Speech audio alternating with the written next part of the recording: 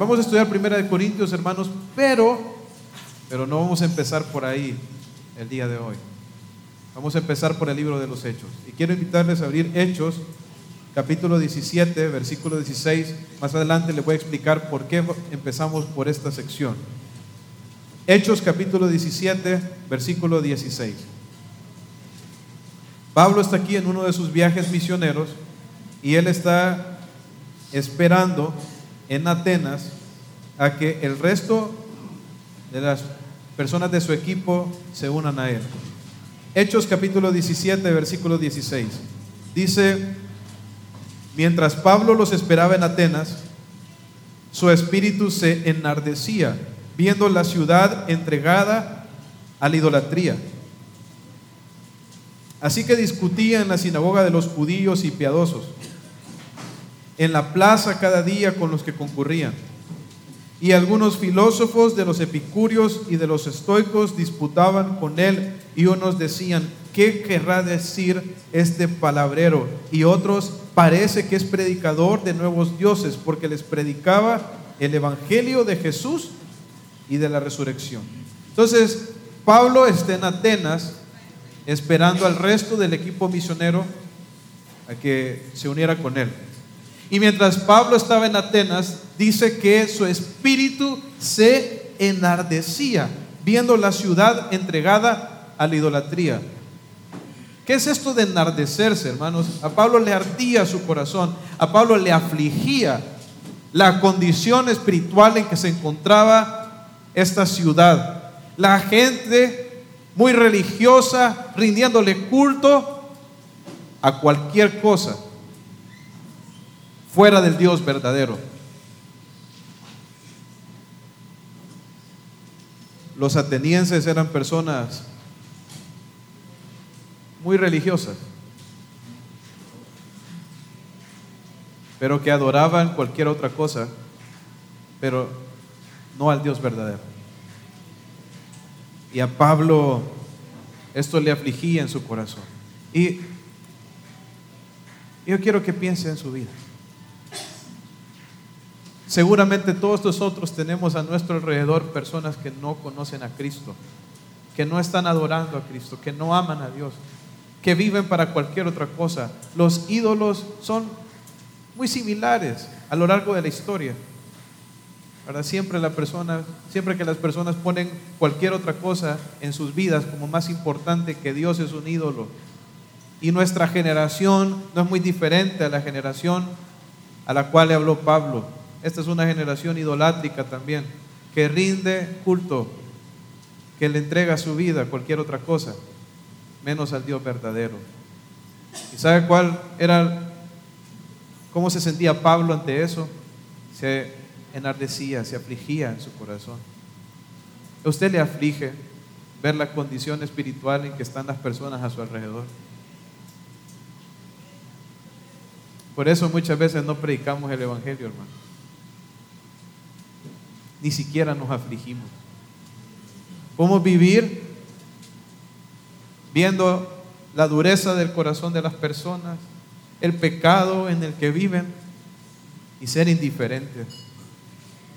¿Cómo, hermanos, es posible que el amor de Dios habite en nosotros y podamos ver a las personas y no hablarles acerca de Cristo? ¿Saben a qué motivaba a Pablo este enardecimiento que él tenía en su corazón? Hablarles el evangelio.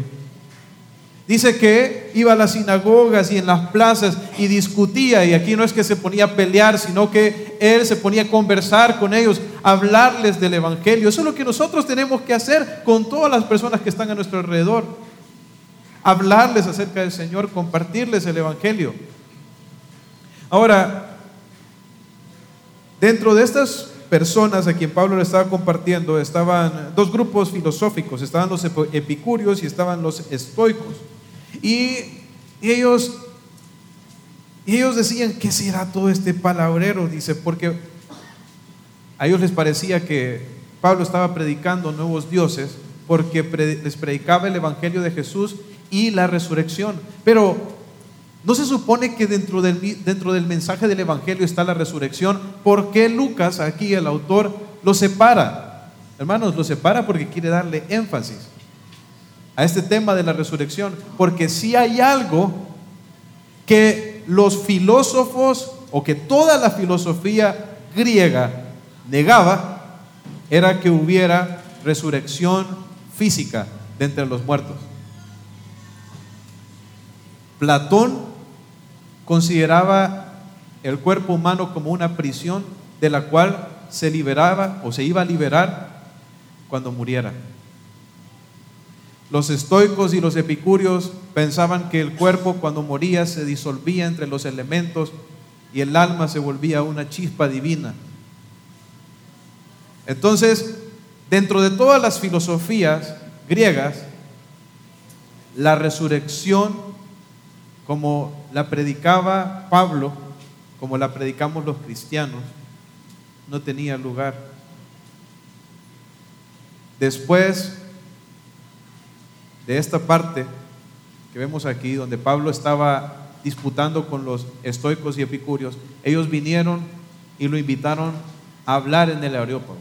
El Areópago era el lugar donde las personas presentaban o exponían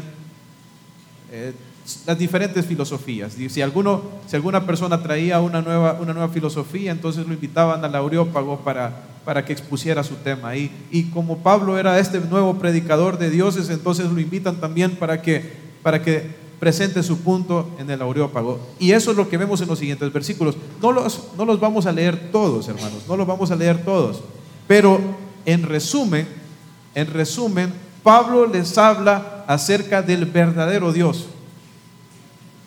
Los atenienses eran tan religiosos que tenían un altar para el Dios no conocido. O sea que por si acaso se les escapaba un Dios, hermanos, ahí le tenían el altar. Entonces ahí había un altar para el Dios que nosotros no conocemos. Ahí está ese altar. Y Pablo les dice: ese Dios que ustedes no conocen, ese es el Dios que yo les vengo a predicar. Ese Dios no se parece a plata, a oro, a imaginación de hombres. Él es el creador de todo. Él es el soberano, quien determina los tiempos para cada cosa, el que tiene el control del universo y que está cerca de ellos. Eso fue lo que Pablo les anunció. Ahora vamos a adelantarnos y vamos a ver cuál fue la conclusión de esa conversación. Ahí mismo en ese 17, versículo 30. Pero Dios, Pablo está terminando su argumento. Pero Dios, habiendo pasado por alto los tiempos de esta ignorancia, ahora manda a todos los hombres en todo lugar que se arrepientan, por cuanto ha establecido un día en el cual juzgará al mundo con justicia por aquel varón a quien designó, dando fe a todos por haberle levantado de los muertos. Pero cuando oyeron lo de la resurrección de los muertos, unos se burlaban y otros decían: ya te oiremos acerca de esto otra vez. Entonces viene Pablo y les dice: este Dios creador está llamando ahora a todos los hombres a que se arrepientan. Ese es el mensaje del Evangelio: arrepentimiento. Para que nosotros podamos ser perdonados, primero tenemos que arrepentirnos. Pablo les está predicando acerca del arrepentimiento, pero también acerca del juicio. Dice que este Dios, dice aquí, dice: por cuanto ha establecido, el Dios del que Pablo estaba hablando, un día en el cual juzgará al mundo con justicia. Pablo les habla del arrepentimiento y les habla acerca del juicio eterno. Y del juicio eterno. Ahora, después de hablarles del arrepentimiento y del juicio eterno, él les habla acerca del varón por el cual Dios va a juzgar al mundo, o sea, Jesús. Y habla y dice algo con respecto a Jesús. Dice que Dios lo resucitó de entre los muertos. Esta palabra muertos, hermanos, en el griego es cadáveres. O sea, cuando Pablo está diciendo aquí que Cristo se levantó de los muertos, significa que Él se levantó, resucitó con un cuerpo físico.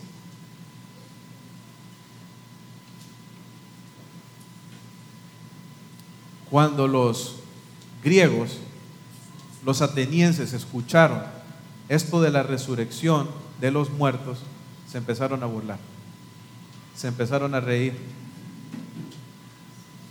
y dejaron de escuchar. Salieron de ahí. ¿Por qué? Porque su filosofía les había enseñado que lo físico era malo. Había un dualismo ahí en los griegos que decían que todo lo físico era malo y solo lo espiritual era bueno. Y para ellos, que el alma existiera en un cuerpo por la eternidad, eso para ellos era una locura. Para ellos era un retroceso, más bien. Ahora quiero hacerles una pregunta, hermanos. ¿Lo material es malo? Y me refiero a lo que vemos afuera, las montañas. Eso es malo. ¿Se acuerdan cuando Dios estaba creando todo? Él dijo, y vio Dios que era bueno. Hermanos, ¿cuál es el problema de la creación? ¿Cuál es el problema de este cuerpo en nosotros? Hermanos, el problema es el pecado que ha distorsionado todo, que ha corrompido todo. Pero el hecho de que las cosas sean físicas y materiales, eso no las hace malas. Ahora bien, noten cuál fue la actitud de los atenienses ante esta doctrina de la resurrección de los muertos. Fue burlarse, fue rechazarla. Algunos creyeron y se fueron con Pablo, pero la mayoría lo rechazó. Ahora, ¿por qué les estoy mencionando este texto? Quiero que vean ahí mismo en el capítulo 17. Ahora quiero que pasen al capítulo 18. Capítulo 18, versículo 1. Miren lo que dice. Después de estas cosas, Pablo salió de Atenas y se fue, ¿a dónde? A Corinto. ¿Cuál era una ciudad que estaba bien cercana de Atenas, hermanos? La ciudad de Corinto. ¿Cree usted que la ciudad de Atenas influenciaba mucho a la ciudad de Corinto? Por supuesto que sí.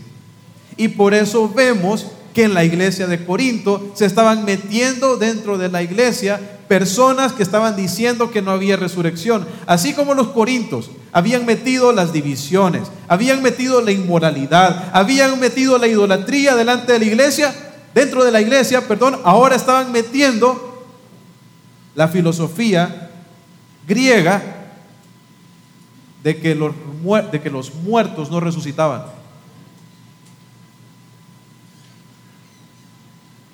Ahora es por eso que Pablo, como vimos en los primeros capítulos, en los primeros versículos, del versículo 1 al versículo 11, les recuerda el evangelio y les muestra cómo la resurrección de Cristo Jesús de entre los muertos es un pilar de la fe cristiana. Él pasa también a hablarles incluso de las consecuencias de negar la resurrección de los muertos. Y eso es lo que vamos a estar viendo el día de hoy en Primera de Corintios. Ahora sí quiero invitarles a que vayan a Primera de Corintios y vamos a ir al capítulo 15, versículo 12. Primera de Corintios, capítulo 15, versículo 12.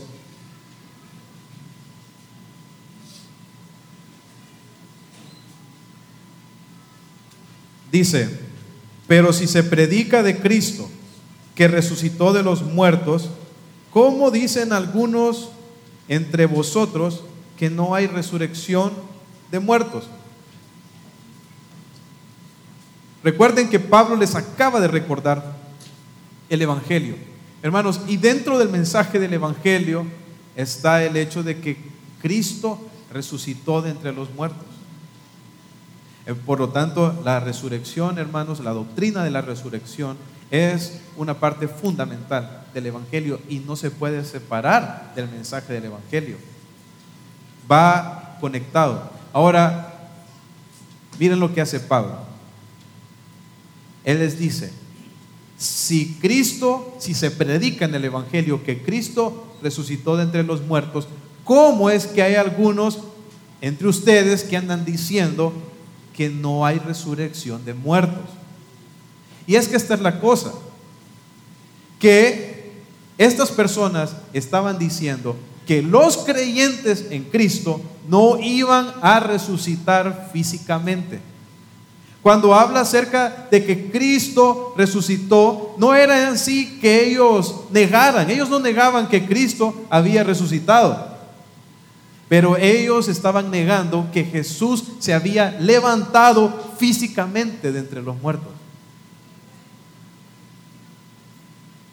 Habían hecho una especie de convergencia entre la filosofía griega y el cristianismo. Entonces algunos decían que Jesús en realidad no había resucitado corporalmente, sino que lo que los discípulos habían visto solamente era un espíritu. Ahora quiero hacerle una pregunta a usted. ¿Cristo resucitó físicamente, corporalmente, de entre los muertos?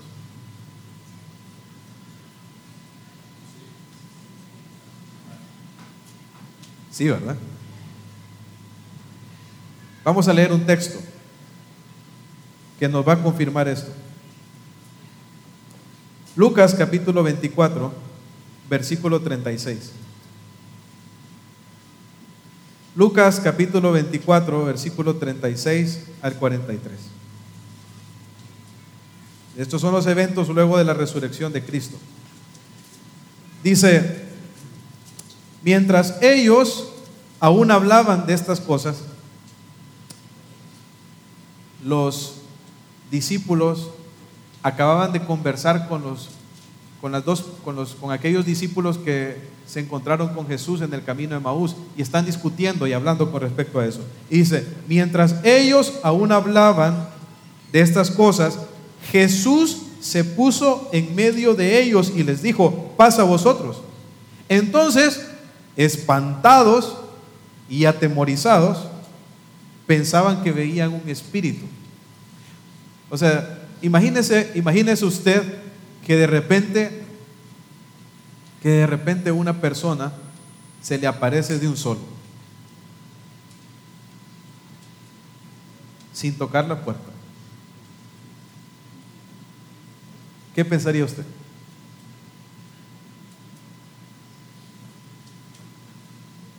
Hermanos, ¿qué pensaría usted si de repente alguien se apareciera aquí, en este mismo instante, de un solo? Yo creo que pensaríamos igualito que pensaron los discípulos. Se metió un fantasma aquí, un espíritu. Ahora, pero miren lo que les dice Jesús. Pero Él les dijo: ¿por qué estáis turbados y vienen a vuestro corazón estos pensamientos? ¿Cuáles pensamientos? Que Jesús era un espíritu, que era un fantasma. Mirad mis manos y mis pies, dice, que yo mismo soy. Y mira las palabras que usa Jesús: palpad y ved, porque un espíritu no tiene que ni carne ni huesos. O sea que es cierto, Jesús se apareció en medio de ellos, pero se apareció con un cuerpo ¿de qué naturaleza? Físico, hermanos, carne y hueso. Y viene y les dice Jesús: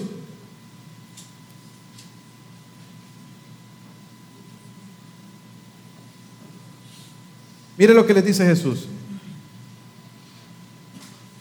¿cómo veis que yo tengo? Y diciendo esto, les mostró las manos y los pies. Y como todavía ellos de gozo no le creían, o sea que a pesar de que ya les había dicho esto, todavía no creían, y estaban maravillados, entonces les dijo: ¿tenéis aquí algo de comer? Entonces le dieron parte de un pez asado y un panal de miel, y él lo tomó y comió de ellos, como para quitarles cualquier duda de que él estaba físicamente ahí en medio de ellos. Jesús no solo les dice: palpad, ved, yo soy carne y hueso, sino que también se pone a comer con ellos. Hermanos, Jesucristo murió como hombre, porque Él era hombre. Y Él resucitó como que, hermanos, como hombre también. El cuerpo que Jesús tenía al resucitar era el cuerpo glorificado de un hombre. Y todos los que creemos en Jesús, un día vamos a ser resucitados con un cuerpo similar al del Señor Jesucristo. Entonces, la experiencia del cielo, hermanos, por una parte va a ser muy superior y diferente a la experiencia aquí en la tierra, pero también por otra parte va a ser similar. Vamos a comer, hermanos, vamos a tocar, vamos a percibir.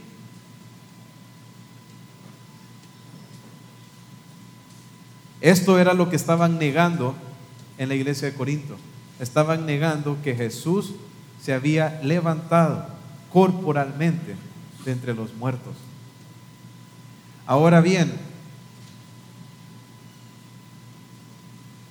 Pablo les dice: miren, si ustedes rechazan que los muertos van a resucitar, entonces también están rechazando el hecho de que Cristo resucitó.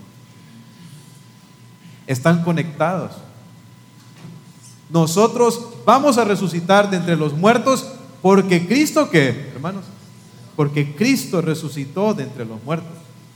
Y si negamos nosotros que nosotros vamos a resucitar de entre los muertos, entonces ¿qué negamos al mismo tiempo? Negamos la resurrección de Cristo Jesús. ¿Y cuáles serían las consecuencias para nuestras vidas si nosotros negamos esto? Vamos a verlas en los siguientes textos. Vamos a 1 Corintios 15.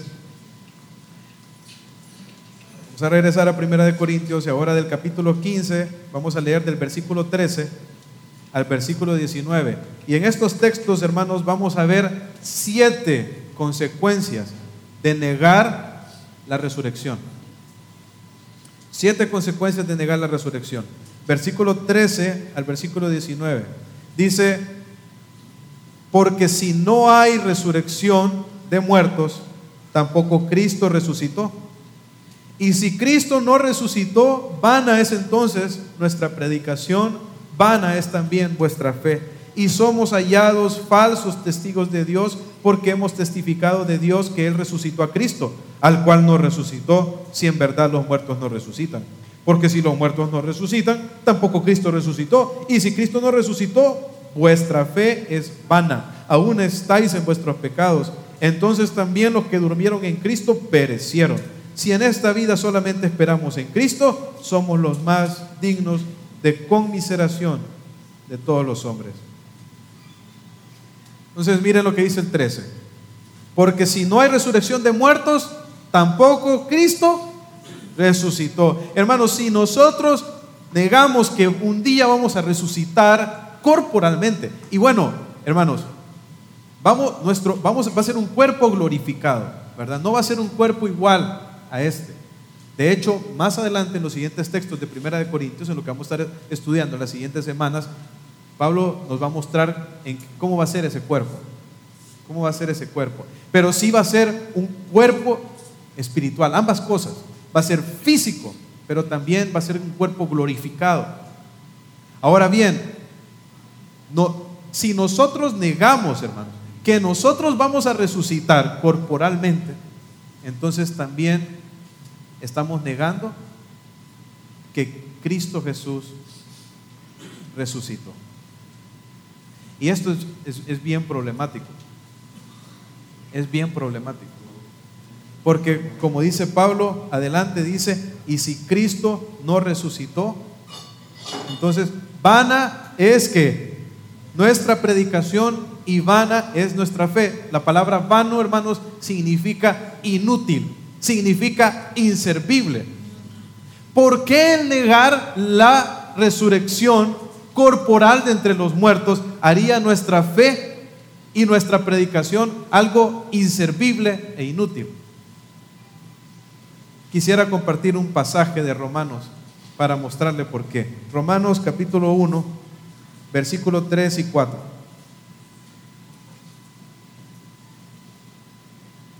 Romanos capítulo 1, versículos 3 y 4. Aquí Pablo, en la introducción de Romanos, hace como un resumen del Evangelio. Mire lo que dice: acerca de su Hijo, nuestro Señor Jesucristo, que era del linaje de David según la carne. Entonces aquí está hablando acerca de la humanidad ¿de quién? De nuestro Señor Jesucristo. Y mire lo que dice: que fue declarado Hijo de Dios con poder, según el Espíritu de santidad, por la resurrección de entre los muertos. Una pregunta: ¿cómo declaró Dios que Jesús era su Hijo, que era el Mesías, que era el Salvador del mundo? ¿Cómo Dios dio esta declaración, hermanos? Por la resurrección de entre los muertos. La resurrección de entre los muertos, el hecho que Jesús se levantara corporalmente entre los muertos, muestra que Dios aceptó el sacrificio del Señor Jesucristo, que Él verdaderamente era el Cordero que quita el pecado del mundo. Jesús, hermanos, como hombre murió y como hombre resucitó de entre los muertos. Dios declaró que Él era el Hijo de Dios a través de la resurrección. Ahora póngase a pensar entonces, ¿qué es lo que predicamos nosotros? ¿A quién predicamos nosotros, hermanos? Nosotros predicamos que Jesús es el Hijo de Dios, que Él es el Salvador del mundo, que nosotros necesitamos creer en Él, arrepentirnos de nuestros pecados y creer que Él es la única esperanza que tenemos de ser salvos. Hermanos, y si Cristo no resucitó y Él verdaderamente no era el Hijo de Dios, entonces ¿de qué sirve esa predicación? ¿Se dan cuenta que al negar la resurrección de Cristo, o al negar nuestra resurrección, negamos la resurrección de Cristo y negamos que Él era el Hijo de Dios y negamos que Él era el Mesías, el Salvador del mundo? Entonces, ¿de qué nos sirve estar aquí adelante el día de hoy predicando su nombre? No sirve absolutamente de nada. Eso es lo que Pablo está diciendo. Miren, hermanos, negar la resurrección tira por el suelo toda la fe cristiana. Por eso dice: vana es vuestra fe. ¿En qué hemos creído entonces si realmente Cristo no resucitó de entre los muertos? Si Él verdaderamente no era el Hijo de Dios, el Mesías.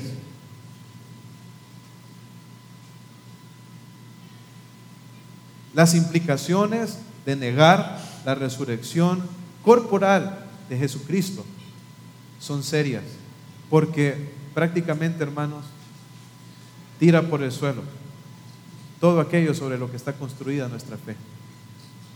Nuestra fe está fundamentada sobre Cristo Jesús.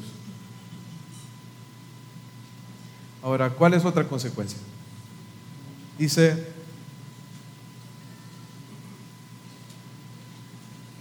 y somos hallados, dice el apóstol Pablo, como falsos testigos de Dios, porque hemos testificado de Dios que Él resucitó a Cristo, al cual no resucitó, si en verdad los muertos no resucitan.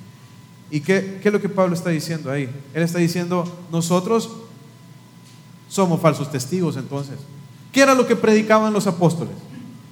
Los apóstoles predicaban que ellos habían sido testigos de la resurrección de Cristo. Todos los apóstoles del Cordero, hermanos, fueron testigos presenciales del Señor Jesucristo luego de su resurrección. Ellos proclamaron, predicaban que ellos lo palparon, que ellos comieron con Él, que les dio pruebas irrefutables de que había resucitado de entre los muertos. Entonces, si Cristo no resucitó, entonces ellos ¿qué eran, hermanos? Eran mentirosos. Pablo dice: somos falsos testigos, porque estamos predicando algo que realmente no pasó. Hermanos, negar la resurrección de los muertos significa negar todo el testimonio apostólico. ¿Qué es lo que estamos predicando el día de hoy aquí en la iglesia? Estamos predicando la palabra de Dios, el testimonio que nos dejaron, ¿quiénes? Los apóstoles. Si los apóstoles estaban mintiendo, entonces, ¿qué es toda esta predicación, hermanos? Es mentira. Y no lo es. Ahora, los apóstoles, hermanos, dieron su vida, murieron testificando de la resurrección de los muertos.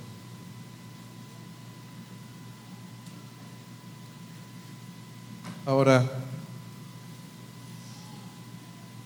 ¿qué más? Dice, y si Cristo no resucitó, vuelve a repetir, vuestra fe es vana. Aún estáis en vuestros pecados. ¿Por qué estaríamos todavía en nuestros pecados? Hermanos, por la resurrección de entre los muertos. Voy a ir un poco más atrás. ¿Por qué murió Jesús? Murió por nuestros pecados, ¿no es así? Él murió por nuestros pecados. Al resucitar de entre los muertos, el Señor Jesucristo, al resucitar, ¿qué venció? Venció aquella que fue la razón que lo llevó a la muerte, que fueron nuestros pecados, ¿verdad? No los de Él, pero sino los nuestros. Entonces, la resurrección es evidencia de que Cristo Jesús venció el pecado y la muerte en la cruz. Hermanos, si Cristo realmente no resucitó de entre los muertos, entonces la liberación de nuestros pecados tampoco se efectuó. Y nosotros estaríamos todavía ¿en qué?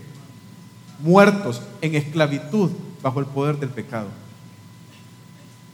Si yo niego la resurrección de los muertos, niego la resurrección de Cristo, niego la obra de Cristo en la cruz para liberarme del poder del pecado, entonces yo todavía estoy en una condición de ¿qué? De extravío.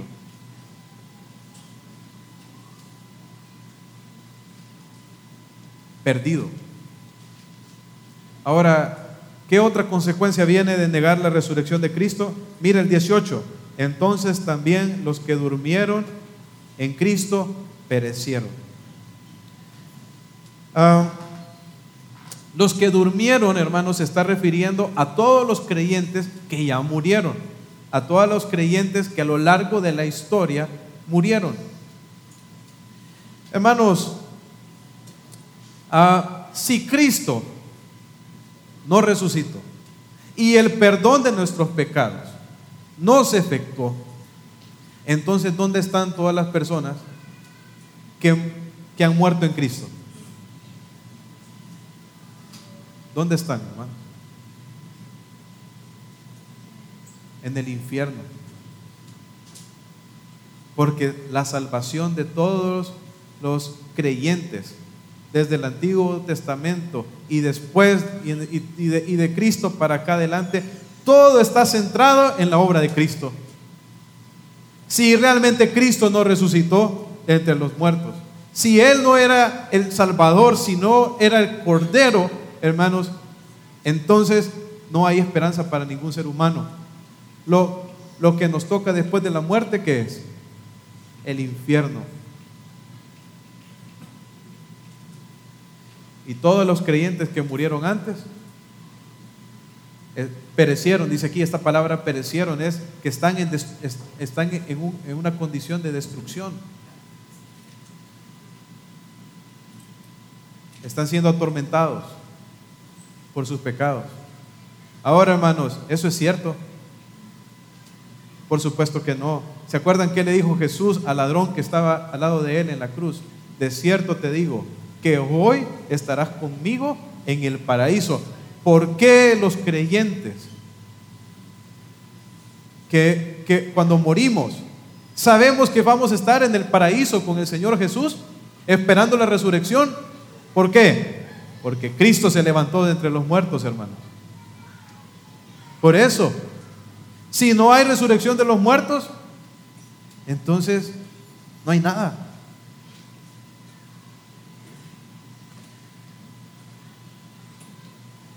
Y dice el 19: si en esta vida solamente esperamos en Cristo, somos los más dignos de conmiseración de todos los hombres. ¿Y a qué se está refiriendo este texto? La palabra conmiseración significa lástima. Ahí está diciendo, si nosotros esperamos en Cristo solo en esta vida, o sea que no esperamos en Cristo para la vida venidera, porque recuerden, está hablando acerca de la resurrección futura de entre los muertos. Entonces aquí está hablando, si nosotros esperamos en Cristo Jesús solo para las cuestiones de esta vida, entonces nosotros somos las personas más dignas de lástima que existen. ¿Por qué, hermanos? ¿Qué hacemos nosotros los creyentes por agradar a Cristo, hermanos? Diariamente luchamos contra la tentación, buscamos renunciar a los deseos y los placeres carnales. Cada día buscamos obedecer a Jesús. Estamos dispuestos a sufrir, incluso a dar nuestra vida por la proclamación del Evangelio. Hermanos, la verdad, la vida del cristiano genuino en esta tierra está llena de sufrimiento. Y si no hay resurrección de entre los muertos, entonces ¿de qué sirve todo ese sufrimiento? Hermanos, de nada, mejor comamos y bebamos, porque mañana nos vamos a morir.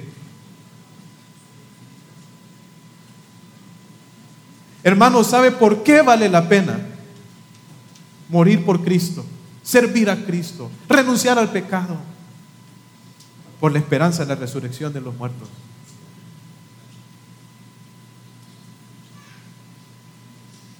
Por eso es que vale la pena. Porque un día, hermanos, el Señor nos va a levantar de la tumba.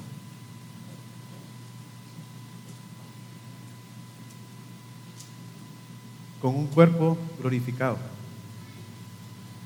Un cuerpo que va a poder estar en su presencia. ¿Saben? El ser humano fue creado material desde el inicio, porque Dios tenía un propósito para el ser humano de esa manera, y ese propósito se va a cumplir eternamente en ese cuerpo glorificado que vamos a tener.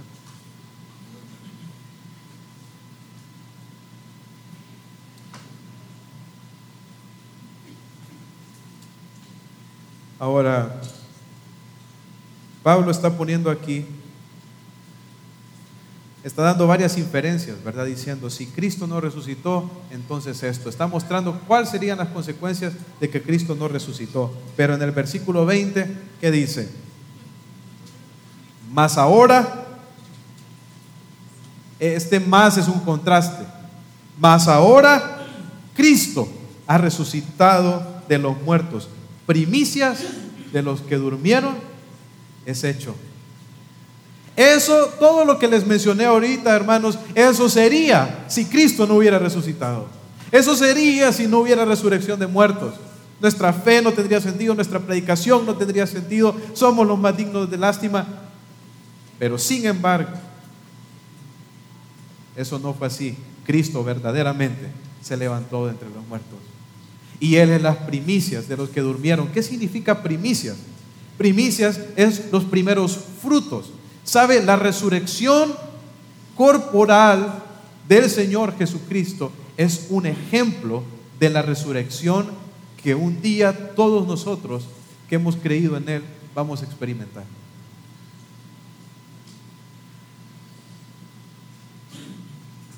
¿No le emociona pensar cuando tenga un cuerpo que va a ser físico, pero va a ser sin pecado? Que no va a morir, que va a poder traspasar paredes. Hermanos, eso a mí me emociona, ¿sí?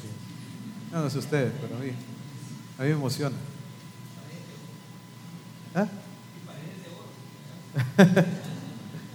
Hermanos,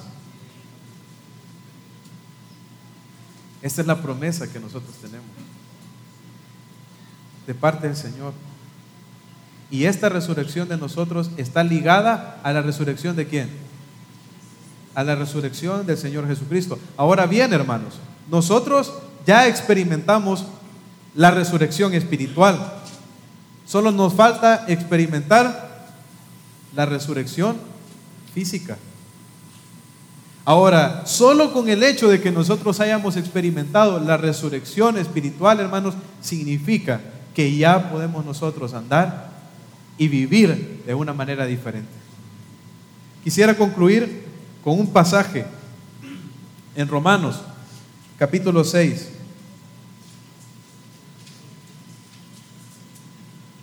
Romanos capítulo 6, versículo 4 al 5.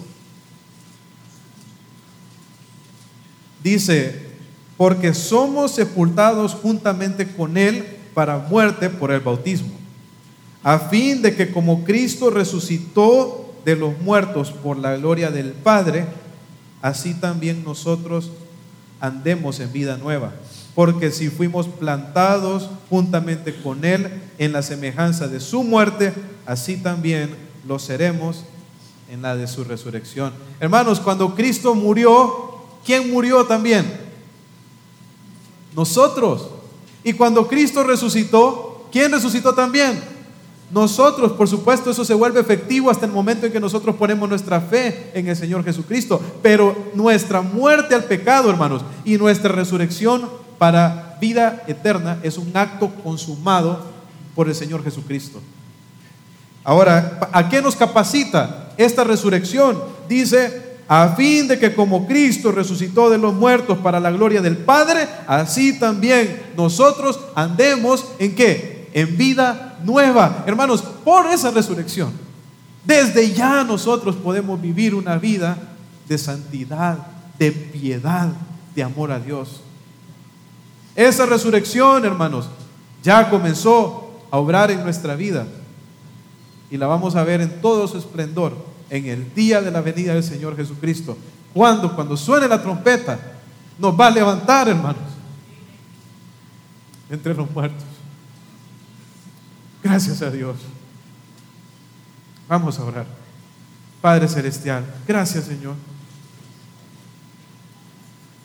Gracias, Señor, por la promesa que tenemos de que vamos a ser levantados entre los muertos. Y Señor, esta promesa va ligada, Señor, a la resurrección de nuestro Señor Jesucristo y todo lo que Él hizo por nosotros en la cruz. Él triunfó, Señor, y por su victoria nosotros también tenemos victoria. Padre, tú venciste a la muerte, Señor. Y por eso también nosotros, Señor, la vamos a vencer. Y en el día de la resurrección, tú nos vas a levantar, Señor. Tú nos vas a levantar de la tumba, así como Cristo se levantó. Gracias, Señor, te exaltamos en el nombre de Jesús.